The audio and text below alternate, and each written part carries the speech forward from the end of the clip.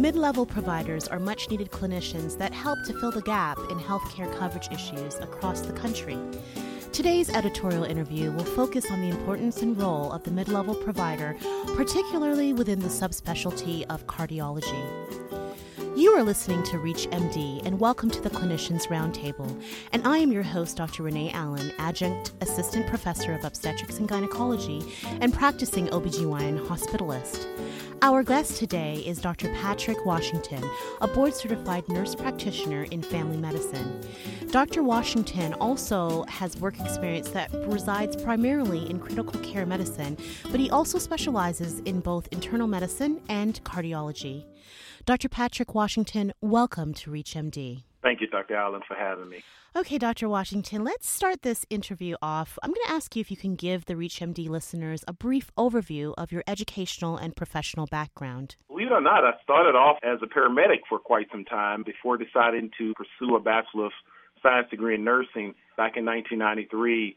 From that, I worked many years as a registered nurse in the field of critical care medicine, as well as in the emergency department. At that time, I decided to go back and pursue a degree in healthcare administration, and I received a Master's of Business Administration with a concentration in healthcare administration.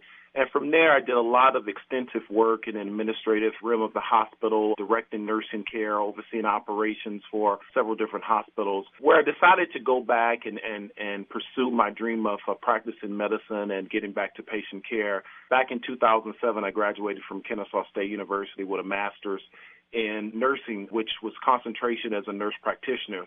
I took the family nurse practitioner examination and completed that in family practice medicine. I went on in 2009 to attend a very prominent osteopathic medicine school, A.T. Still University, where I completed a doctorate degree in health education. Currently, I practice as a cardiology nocturnal hospitalist, seeing a variety of patients. I've also had practice in an acute care setting in nephrology, internal medicine, and I'm actually assistant clinical professor at Georgia State University, where I teach in the nurse practitioner program. All right. Thank you, Dr. Washington, for that overview of your background.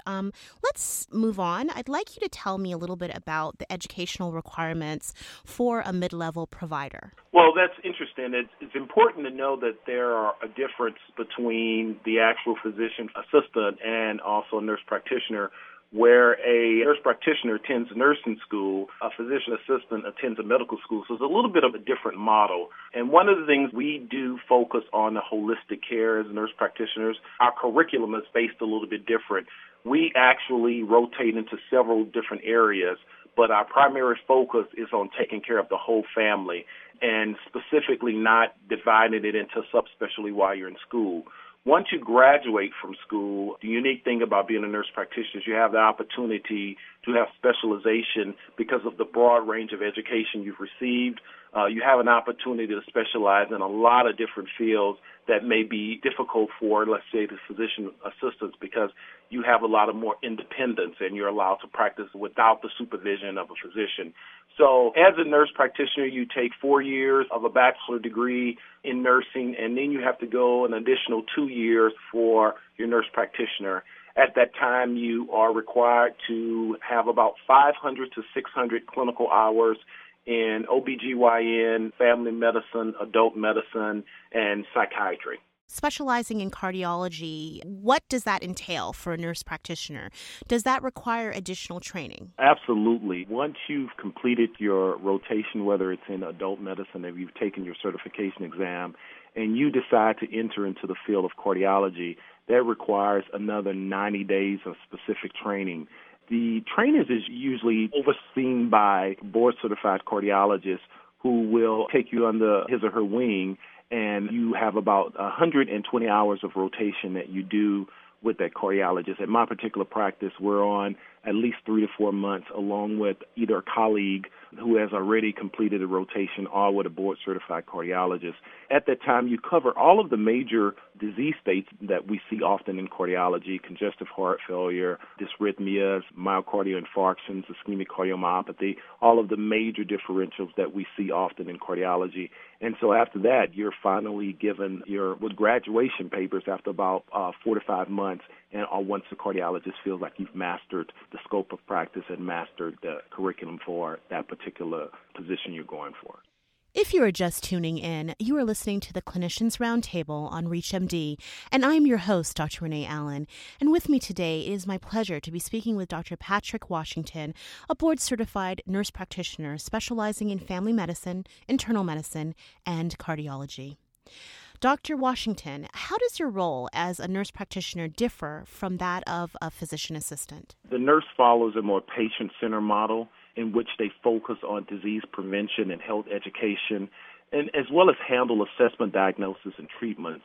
Physician assistants generally follow a disease-centered model in which they focus on the biologic and pathological components of healthcare, as well as are involved in assessment, diagnosis, and treatments. One of the big major differences is that a physician assistant needs constant supervision by the physician. They cannot work independently. It has to be under the supervision of a physician, whereas nurse practitioners can generally work alone and in almost 21 states do function independently and do have a full practice standards as far as practice in medicine. We do a variety of things that physician assistants are unable to do. Just a couple of examples of some of the things that we may do that they don't.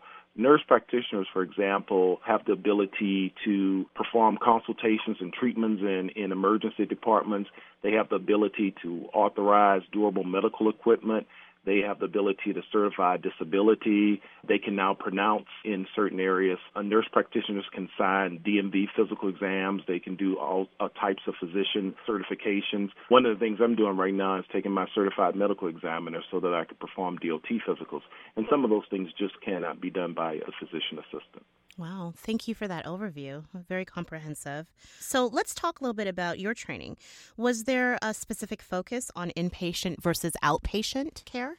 Yeah, well, right now, as I talked about earlier, I primarily focus inpatient. When you graduate from a certified nurse practitioner program, there is no specific certification exam that you take for inpatient versus outpatient.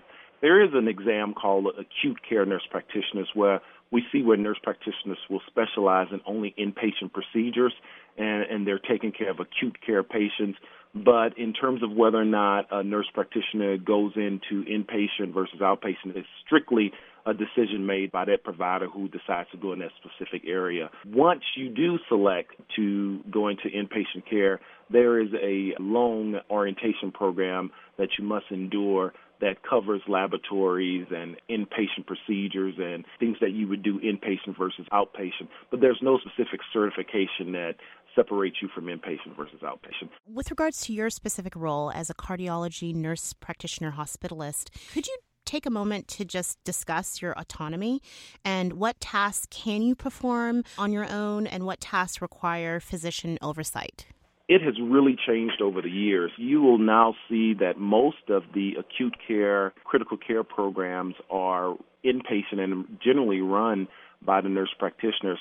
I oversee the entire cardiology department at night, so I am able to admit, consult, and treat any patient.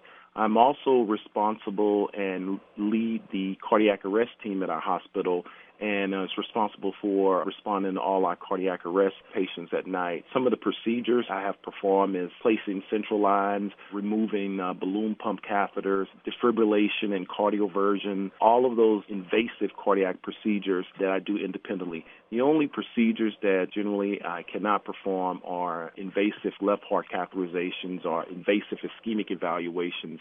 Those are done by a trained cardiology intensivist. But in terms of pacemaker adjustments, in terms of operating a Swan gas catheter and ensuring appropriate PA pressures and hemodynamic stability, we're able to perform all of those. Once we are brought onto the medical staff, we are credentialed in a way and we're asked whether or not we can perform these procedures. And if you've had the proper training, which I've had in a number of certification courses, and not only didactic training but theory training, you can go ahead and perform them. Okay, Dr. Washington, I didn't realize that there was such a broad range of procedures that you could practice and perform autonomously. So thank you for that detailed overview.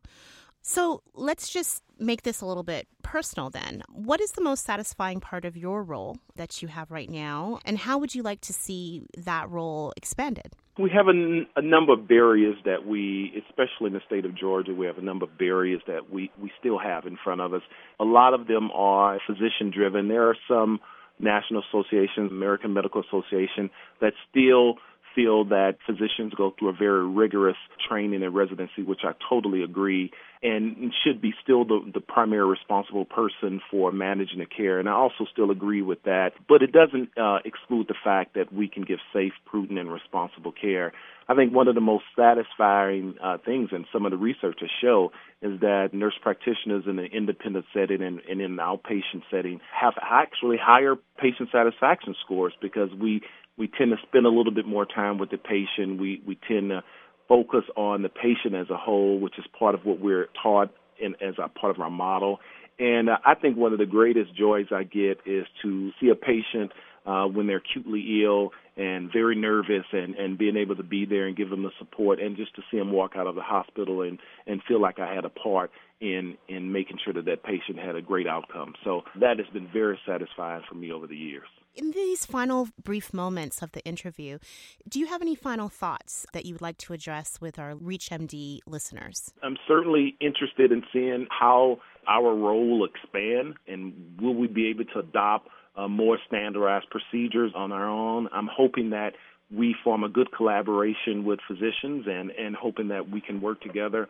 I know with the healthcare shortage and health reform, there is certainly a shortage of primary care providers, and I think mid-level providers just fit that niche where we can come in and just assist in being part of the whole team and try interdisciplinary care as opposed to just being the one providing the care. We can work with the physician, the physical therapist, the respiratory therapist, in providing excellent patient care that will produce acceptable and exceptional outcomes. Many thanks to Dr. Patrick Washington for providing our ReachMD listeners education on the role and importance of mid-level providers, particularly within the subspecialty of cardiology. Dr. Washington, thank you once again. Thank you, Dr. Allen. I am your host, Dr. Renee Allen. To download this podcast and others in this series, please visit reachmd.com. We encourage you to like, share, and comment on this episode.